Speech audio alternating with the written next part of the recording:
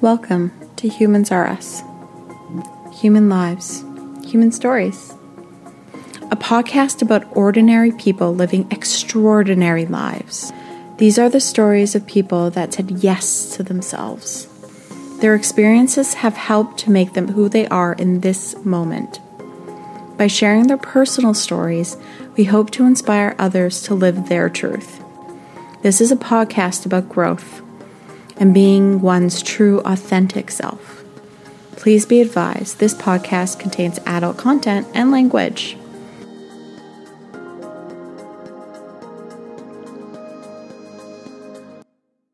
Welcome to episode 1 of Humans Are Us. Today's guest is my friend Nevada. She was born in the U.S., worked in New York City, and moved to Canada not once, but twice. She has been in Toronto since December 2016. And 2020 has been a big year for her. She got married to her wonderful husband, Robin, and the couple moved into their first apartment together. Plus, she had a vaginoplasty. Hello, Nevada. Thanks for being here today, and congratulations on getting married and your new vagina. Oh, thank you, girl. Thanks for having me on your show. Wish you much success on it.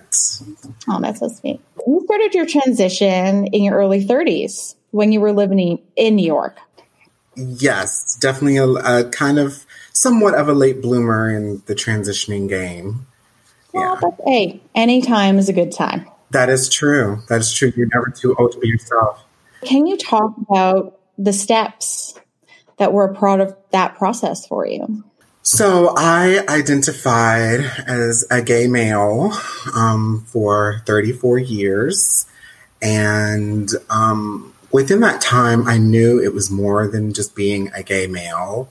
But I also knew that as a feminine gay male, which is what I was presenting to society, I had a lot of problems as it was. So I wasn't going to up the ante and come out as my true self unless the environment and the circumstances was conducive to do that and safe to do that.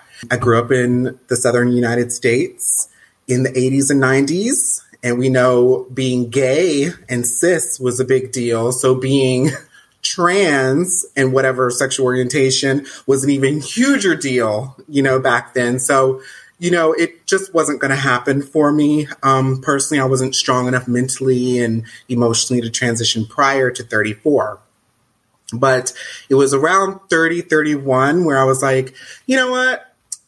I keep saying being a feminine gay male is enough, and it's not enough. Why is it not enough? Because it's not who I am. It's not the essence of who I truly need to be, not want to be, but need to be. So I was contemplating it in the back of my mind, seriously, at 30 and 31. It started to move to the forward part of my mind around 32. And then by 33, I was like, okay, well, I need to transition because I'm really a woman. I've always been a woman. And now that I'm on my own, I'm living in New York City, I'm making good money. I think this is the time. I told my mother that I'm a transgender woman. Now, I still aesthetically looked like a male at that time, but I knew I needed to start having the conversations with my friends and family. So I started with my mom, and she was supportive. She did suggest maybe I should wait another 2 years and save up money and be in a better place, even more better place financially before I transition. But, transitioning doesn't really work like that. I call it the trans switch or the non-binary switch. When your mind and soul tells you it's time to do a physical manifestation of your transition, whatever that is unique to you, it's time to do it. And it doesn't adhere to societal norms or socioeconomic statuses or timing. When that switch is flicked on, I think other trans non-binary people can also agree with me that when they knew it was the moment to start physically transitioning, if that's what worked for them, they knew when that time was. And that was my time, at 33 years old, sitting in my office in New York City at 10 o'clock at night, telling my mom that the transition physically was on its way. It's time to do it. And I can't wait 2 years. So I ended up going to a clinic in the Bronx called Callan Lord Community Health Centers and LGBT Healthcare Center. And I remember my first doctor for trans care. Her name was Dr. Sophie Narani. Shout out to her. She's fantastic. Love her, miss her. She gave me my first hormone pills, which were testosterone blockers called Spirulactone and estradiol or Estratrace, depending on the pharmaceutical company. And I remember a few weeks later, I was back in my office late at night at 10 p.m. And it's like, all right, I sat on these pills for a week. I told Dr. Narani my story. I explained to my mom this is going to happen. I think I need to build the courage to do it, because once you make that decision, you have to let it marinate. And so even though I got the hormone pills a week prior, I didn't take them right away. I had to just like marinate in the moment. Finally took them a week later after I received them from Dr. Narani. And then I was like, okay, well, the physical transition now begins. Time to match the outside with the inside. This is a journey, and it does have some pauses in it where you need to really think about maybe not what you're doing, but it sounded like, yeah, okay, I have these estrogen pills, but I just got to take a pause. Do you think there was a sense of you saying goodbye to the person you were, the man you were on the outside? Do you think that perhaps you needed that time to say goodbye to everything up until that point, or how your life was up until that point? Yes, for me personally, and I can only speak for myself, absolutely. I had lived and presented as a male for 33 years, going on 34 years. And so all I knew was a male, quote unquote, presentation. And so it was a massive change. I knew it needed to happen, but it's not just, the physical self that does the transition. It's in your mind as well. Sometimes you'll have trans and non-binary people that do the mind and body transition together. Sometimes the body transition is first. Sometimes the mind is first. For me, the mind was first. I tried to take care of that transition first, and then, kind of reroute my thinking and reroute my presentation. And then I let the physical portion of the transition take place. So I definitely need to kind of say goodbye to what I knew, because I knew it was going to be drastically different. Like, it was already polarizing being a feminine, overweight, Black, gay male in America. But it does not compare to being an overweight Black trans female. They're totally two different experiences. So many that we could be here all day to get into the differences between the two. The number one being the access to patriarchy. The access to patriarchy was going to be gone or diminished, and I think that's one thing that some binary trans women learn or realize is you were never a man, ever. But because you presented as a man, you had privileges and access to patriarchy. And that is all going to change or be watered down once you do a physical transition. So I had to really sit and think about that. The saying, think before you speak. I thought before I transitioned as much as I could for myself. Laverne Cox recently just posted about her recent experience with transphobia. And I know, again, that's something you've dealt with both in the US and Canada. Can you talk about having to leave your job in the US and what negative impact that had on you? Oh, yes. So to kind of pick up from the beginnings of my transition story to answer that question is, took my hormone pills, finally got the courage to do that. I told a few people that I was transitioning. Remember, I still aesthetically look like a male, but I had told them I'm taking hormone pills and the transition is coming. I told my best friend at the time the transition is coming. I told a few other close friends. And of course, foolishly, I told my coworkers. And I felt comfortable telling my coworkers because at that time when I'd started transitioning physically, I'd worked at that company for 3.5 years. So we knew everything about each other. You know, we had moments of laughter and crying. I took care of one of their dogs for weekends on ends when her and her husband went on vacation. I hugged my supervisor when her boyfriend broke up with her and left her emotionally destitute. We were thick as thieves. It wasn't just a coworker relationship. After 3.5 years, we had a close bond, or so I thought. So I had no problem. It didn't even occur to me to think twice to tell them, hey, let me tell you about this Oprah Winfrey aha moment I had and how I'm going to transition. And I hope you're happy for me and stuff like that. And I know several months before I took the hormone pills, I was talking to my coworkers about it, just testing the waters, and they seemed fine with it. And so when I actually took the pills, I was like, this is great. They'll know that I actually took a step and it's not just talk. I told all 3 of my coworkers. It was a small office. So there was me and then 3 coworkers at the time, my supervisor and then 2 other coworkers and then the big boss. My big boss is I can't say was because he probably still is, a devout Catholic. After, talking about me taking my hormones, and I was so excited, 2 weeks after taking my hormone pills, all of a sudden, there were murmurings that I bring my personal life too much to work, all of a sudden. And I didn't know where that was coming from. I didn't know which of the 3 it was coming from, but I was like, oh, you know what? Whatever, I just blew it off. I told one coworker in particular who was very close to my boss about my transitioning, do not tell my boss that I'm transitioning physically because he's a devout Catholic and he's not going to approve. Let's wait till HR can fly in from another state and we can have a whole conference meeting about my transition. I'm confiding I confided in y'all as my coworkers, but especially you, do not go and tell my boss that I'm transitioning physically. So what happened is she went and told my boss that I was transitioning without HR being directly involved. So that's when the character assassination began. Supposedly, her and her mother were out at a schmoozing dinner with my boss, and she blamed it on her mother.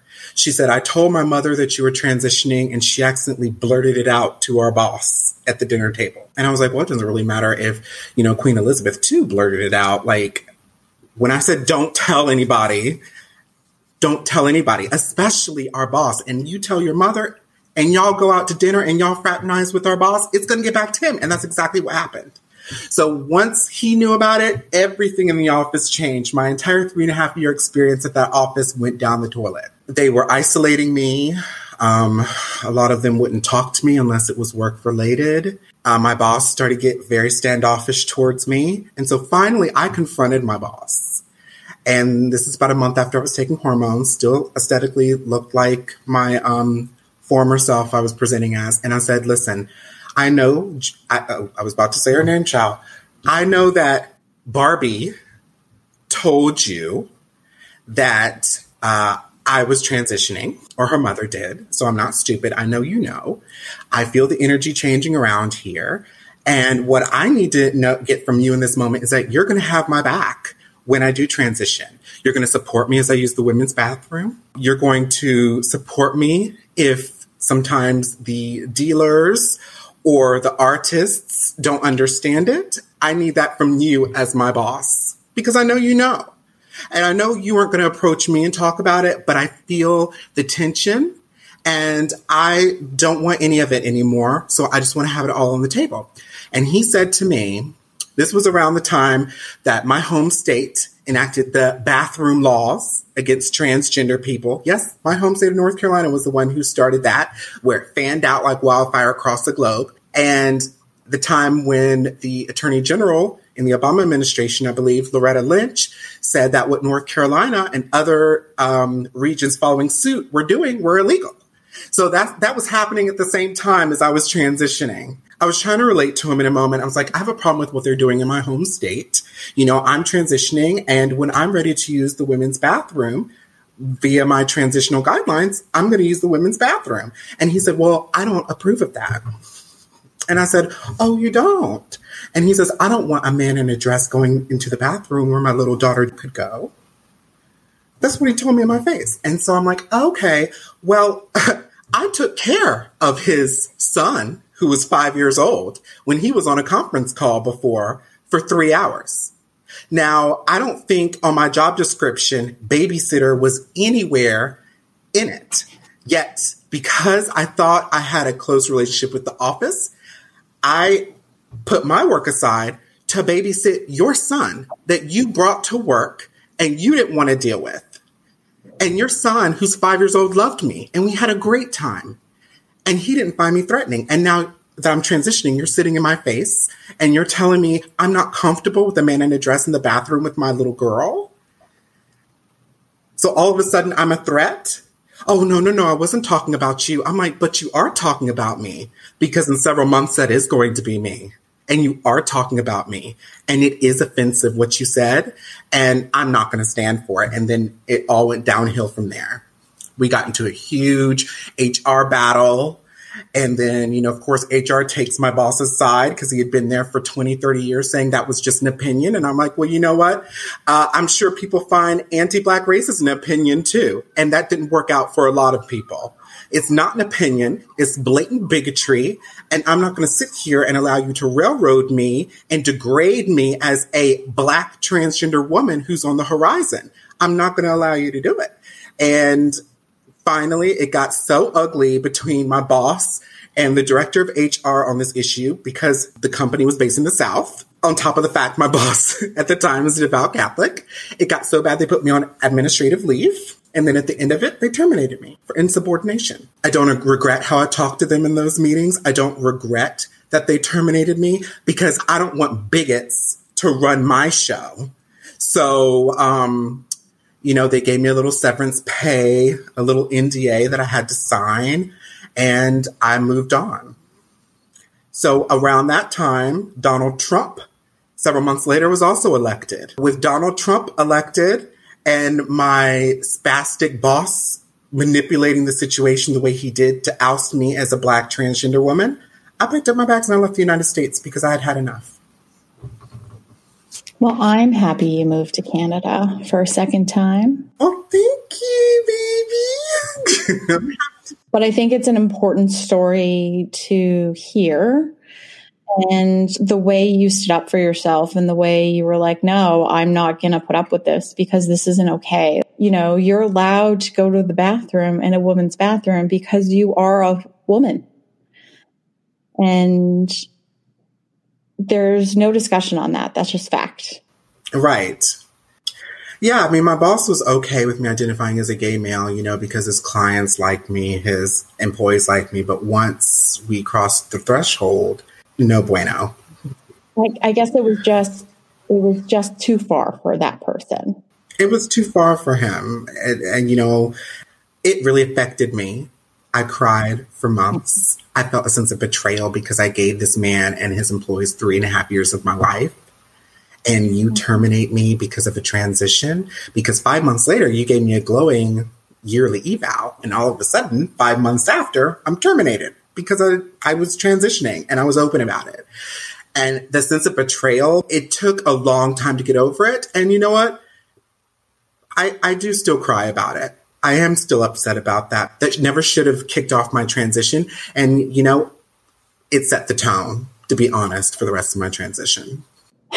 I wish stories like that didn't exist, but unfortunately we don't live in a world of my own creation. Such a strong voice, especially being, like you said, a Black trans woman.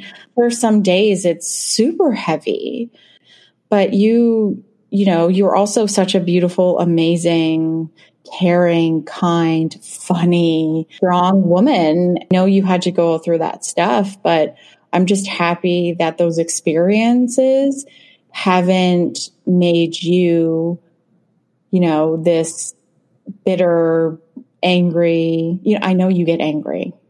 The way people treat not just you as a trans Black woman, but trans people in general is deplorable in some situations. And that story you just told is just one such incident.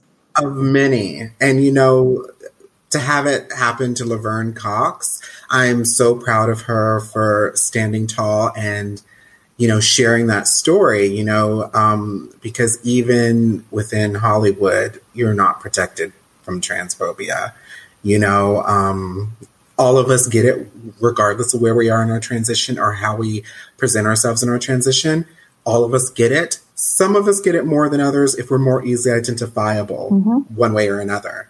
And it was nice to have her, from her platform, say, you know what, it happens to me too. And it is no joke. And it is a systemic problem that needs to be tackled like yesterday. No, and I think her speaking out about it is so important. And any person speaking out about this is so important, because by speaking about it, we're able to say, that's not okay. And it is a systemic problem, because like your story shows, your boss was just like, no, I'm not okay with this. And the company backed him up. So it is a systemic problem. Yeah. It's a Southern company, their values and, all that stuff. But I don't think it's just Southern companies that have that problem. That's true. It does come from not just one person's opinion. This is something that affected your livelihood and your life. You did have a good job and I'm sure, were amazing at it. And because you decided to live your truth, which is so brave and amazing, they took away the life that you spent 33 years creating. And that's not fair. It's not right. It's completely wrong. And I really hope that those people look back on their actions and think, holy shit, I fucked up. I was such an asshole. No, I won't hold my breath. But in a perfect world, I'm hoping they're doing that. One person. I'm not asking for everyone. Just one. Yeah, I mean, it was the weirdest thing. I thought fondly about my old supervisor the other day, just randomly. And, I have such animosity towards her and the rest of them, but I thought fondly about her the other day, and I just kind of missed the good times we had, the laughs we had, the talks we had. And just, but then, that was just a momentary flash, because then you realize that she was part of the machine that helped throw all of that away just because, like you said, I'm living my truth. And I think that's the unfortunate tragedy behind it, that you couldn't see beyond your own two eyes. You couldn't see that it's the same person. She just found herself even more. And that's all it was. Nothing else changed. And she couldn't see that, and the others couldn't see that. And I think that's what breaks my heart about it. I'm angry and sad about the situation and what they had done, but mostly sad because it didn't have to be that way, but it happens all the time to people like myself. So. Just because it happens all the time doesn't mean that lessens how awful it is. I think because it happens all the time that us as a society should be even more enraged. You became a happier person by transitioning because now you are fully you and you get to fully be you. You had to, or you felt like you had to move and get away. I guess for some people that might seem rather drastic to just be like, you know what, I'm done. But I think for you, it was such a good move. And I'm sure it was insanely hard to start over, not only just start over, but in a different country. It is hard whenever you have to start over. I mean, I was familiar with Canada because I lived here 5 years prior to when I moved here in 2016. So I had familiarity on my side that kind of lessened the blow of the culture shock and just the trauma of picking up yourself up and moving, thankfully. But, the United States has a very high death rate for binary trans people of color. And then, of course, non-binary people of color. It has a very high maiming and death rate. So me, just on the beginning of my overall transition, with my boss, then Donald Trump, the fact of the high danger rate that was slowly coming to the surface more and more was a huge catalyst to get my butt out of there.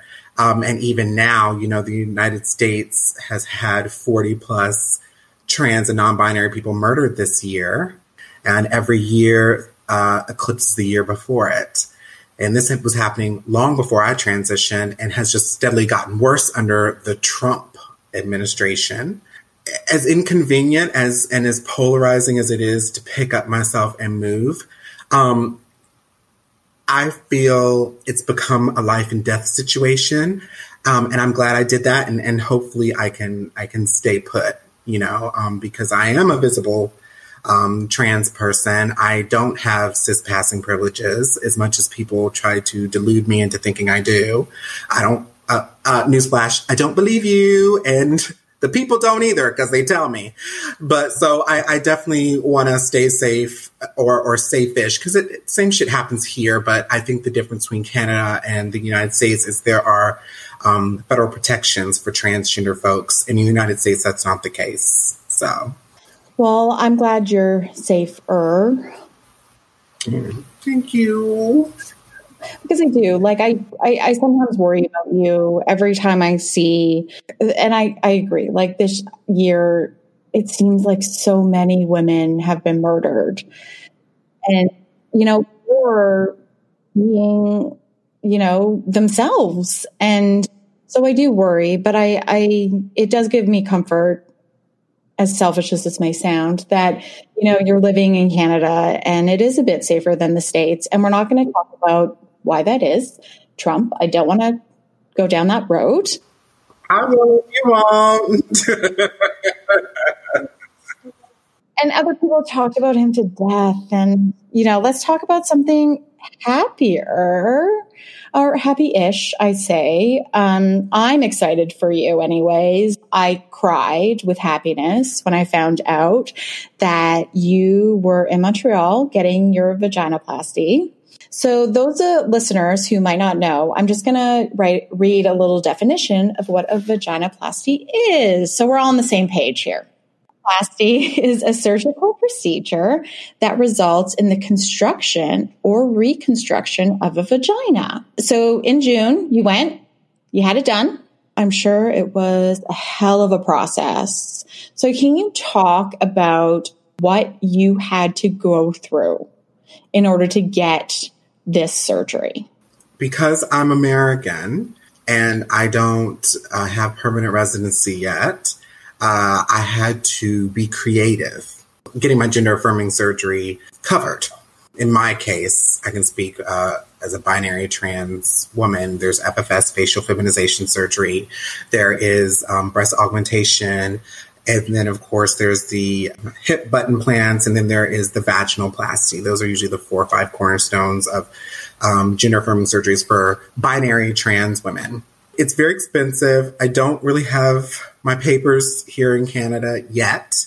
So how am I going to get this gender-affirming surgery done to help treat my gender dysphoria and becoming more aligned with who I really am? It took a lot of blood, sweat, and tears, and patience. So I first started out by having my caseworker at the time write a letter to GRS Montreal talking about my case and if the doctor could do it pro bono, which was a shot in the dark, but, nothing to lose. What can you get? Just a no. If you don't try, it's always going to be a no. Exactly. Of course, the answer was no. However, GRS Montreal, by the way, GRS Montreal is the only place in Canada to get major gender affirming surgeries. They sent a letter saying, well, no, but if you write a letter to immigration, IFH, which is Interim Federal Health, it is basically the interim health care for refugees, asylum claimants, and people trying to get into the country. if you write them, maybe they can help you. That's what GRS Montreal said. So me and my caseworker, we wrote to Immigration Canada, and they said they were interested in hearing what I had to say. So then I took it to a lawyer, and then me and my lawyer basically wrote up a proposal from the caseworker original letter. And then we sent that proposal off to the interim federal health department, and they gave it to me. They gave me insurance coverage for the surgery. It took about a year and a half before we heard a yay or nay, but they said yes. And this, of course, was groundbreaking because to me and my support network's knowledge, there's never been a person who has applied for citizenship to Canada via humanitarian compassionate grounds who had discretionary interim federal health coverage for a gender affirming surgery. That's a mouthful. So to my knowledge, I'm the first one to have that done.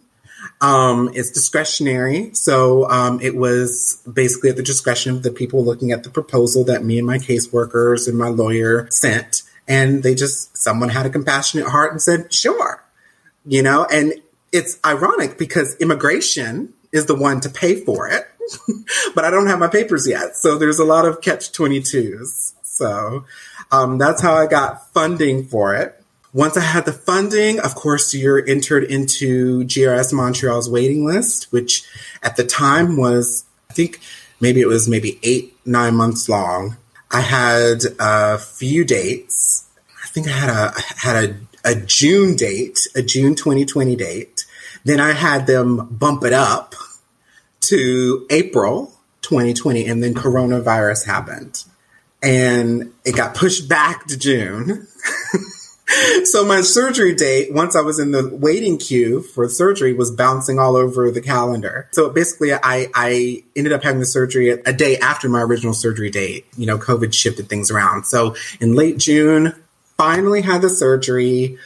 That is just roller coaster of emotions. I can't even imagine. From getting the initial denial from the hospital to getting this amazing yes from immigration. And then, here's a date. No, we're going to do it sooner. Oh, we lied. Amazing to me that, this is your body. You know what works for you and what is right for you. And I can't imagine that decision in the hands of other people who don't even know you. Right. Yeah, my lawyer was amazing. The proposal, the dossier that she created for this surgery to happen was so detailed and so immaculate. And I'm so thankful that it landed on the right person's desk at immigration. And they just had a lot of sympathy and or empathy for my case. And they granted me the monies to go ahead and have this gender affirming surgery. It meant a lot to me. I really appreciate it. I know everyone's experience is different because everybody's body is different.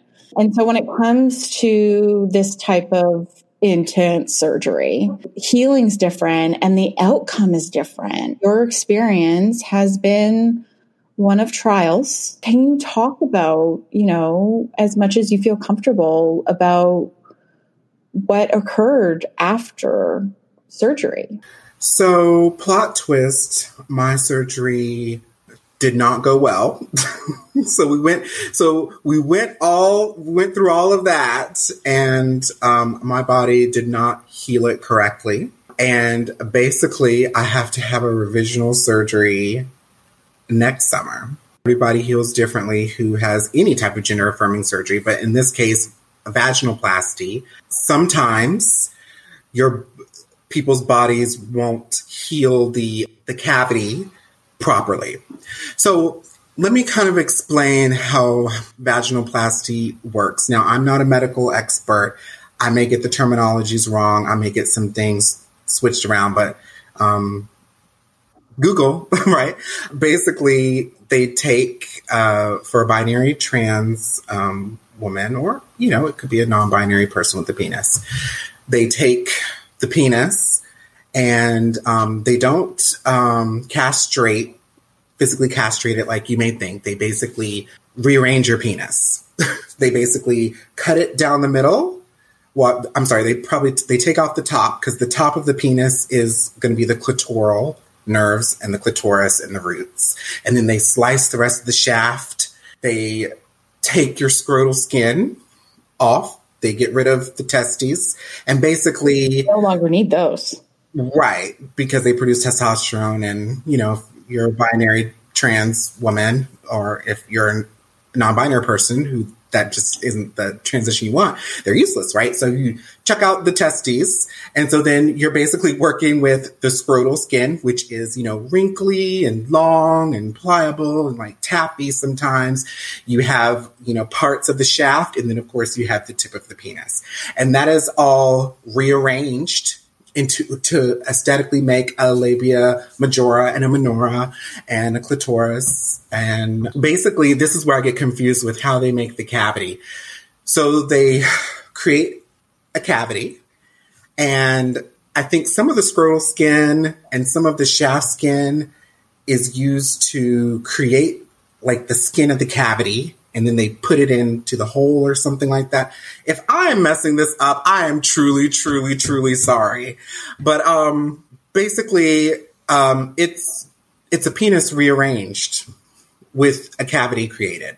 Something big with vaginoplasty is they ask you to dilate. Dilation is basically trying to keep the area open, because your body sees it as a wound. So it's going to try to close it up, because in what I was assigned at birth, there's nothing anatomically there. So now there's something there. So the body is trying to figure out what's going on down there.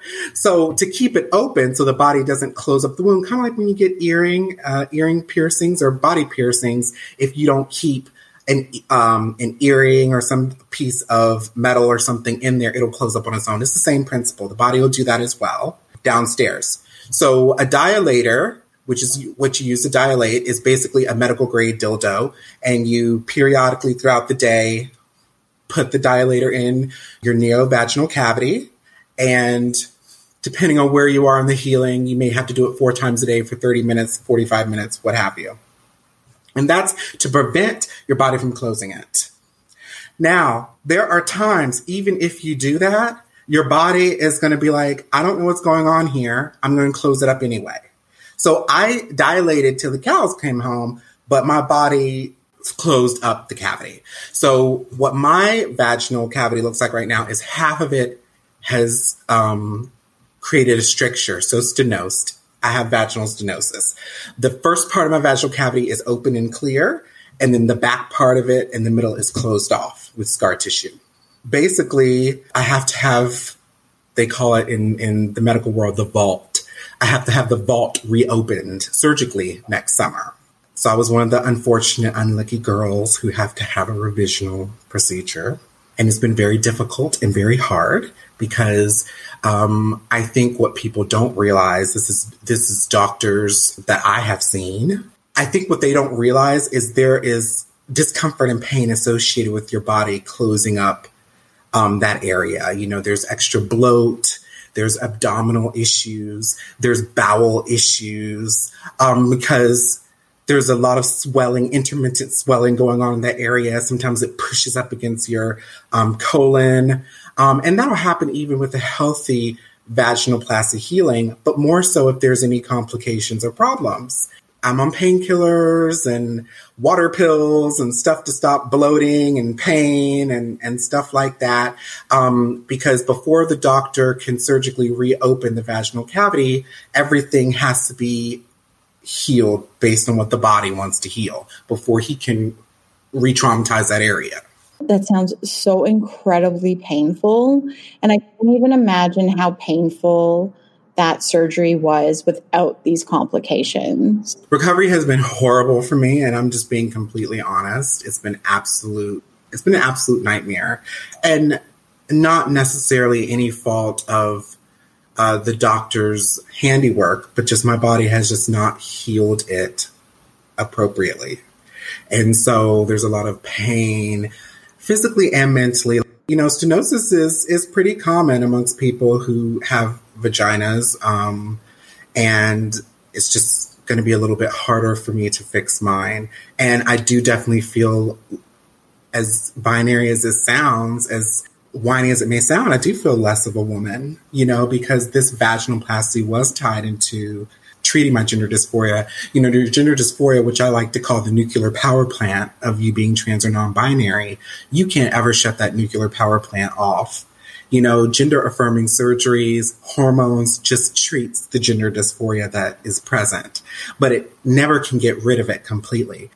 Having such a major part, a major treatment for my gender dysphoria go horribly wrong, it does something to your head and it makes you feel even less worthy, less of a woman, in my case. Horrible, you know, so there's definitely physical, mental, and emotional things associated with these complications I'm having.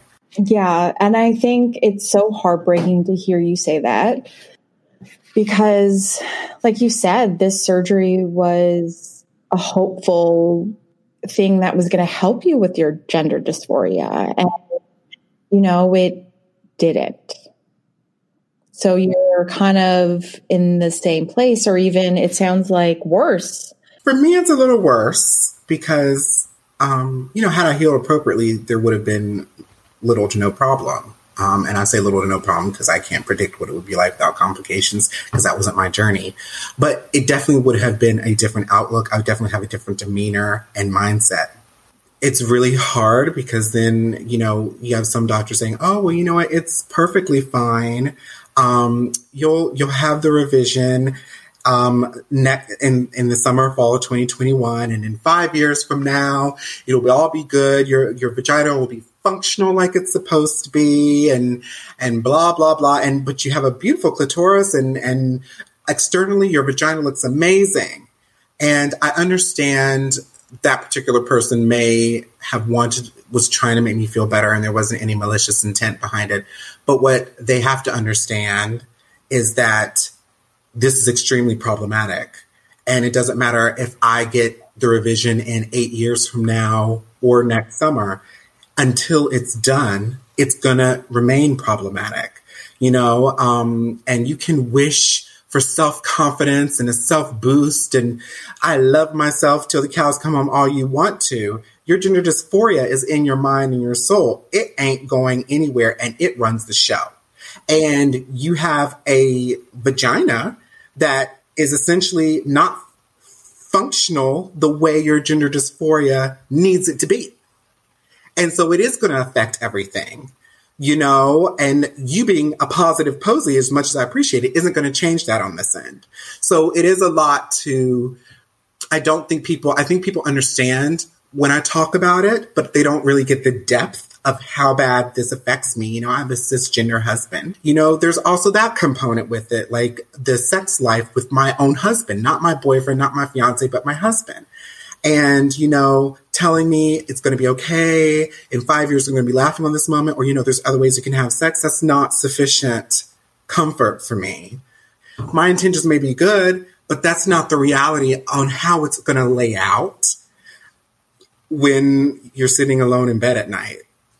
Gender dysphoria is something that, as a cis woman, like, I can sympathize with. Like you said, laying in bed at night, I don't know what you're feeling and what you're going through and what your brain is telling you about your own body. It can be easily identified by society as a trans person, and you're a person of color on top of it. Especially and then you throw a woman on top. It's a whole meal with a side of Doritos and a Twinkie. And it's not pretty in a lot of cases because people are ignorant as fuck. And the ones that aren't, you're spending your time teaching them how to be better human beings, because they're ignorant as fuck as well. It's just they're willing to learn, So either way, you're teaching people how to be better, or you're repelling those who are ignorant as fuck and want to stay ignorant as fuck. And that intertwines into every aspect of your life. It invades and infiltrates every aspect of your life. When you go to the store, when you go to the doctor, when you go downstairs to get the mail, when you go and get beauty cream, when you go to the laundry room, all of everything I said plays into everyday life and how people perceive you, and mostly negative, and so when you're at the doctor, which is sadly a large cesspool of transphobia and ambiphobia, because they have to go by what's on your ID, if they can see you coming, you're in trouble. If they learn who you are because they can't see you coming, you're in trouble. And they will treat you differently. And when they see me, I'm 300 and something pounds and I'm 6 foot tall and I'm a trans woman. Most people are not about that.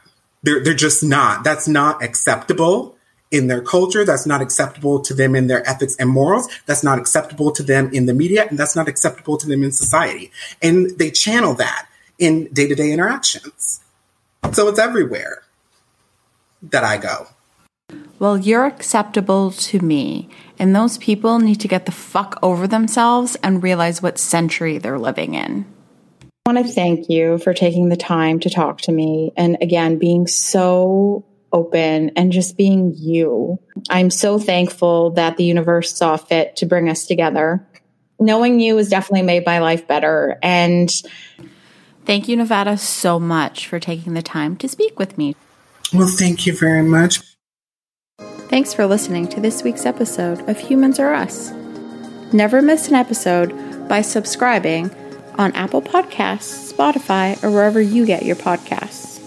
Remember to rate and review. Enjoyed this episode? Share it with someone you think would love to connect with our growing community. Do you have a story to be shared? Check out our website and send us an email or connect with us on Instagram at Humans Are Us.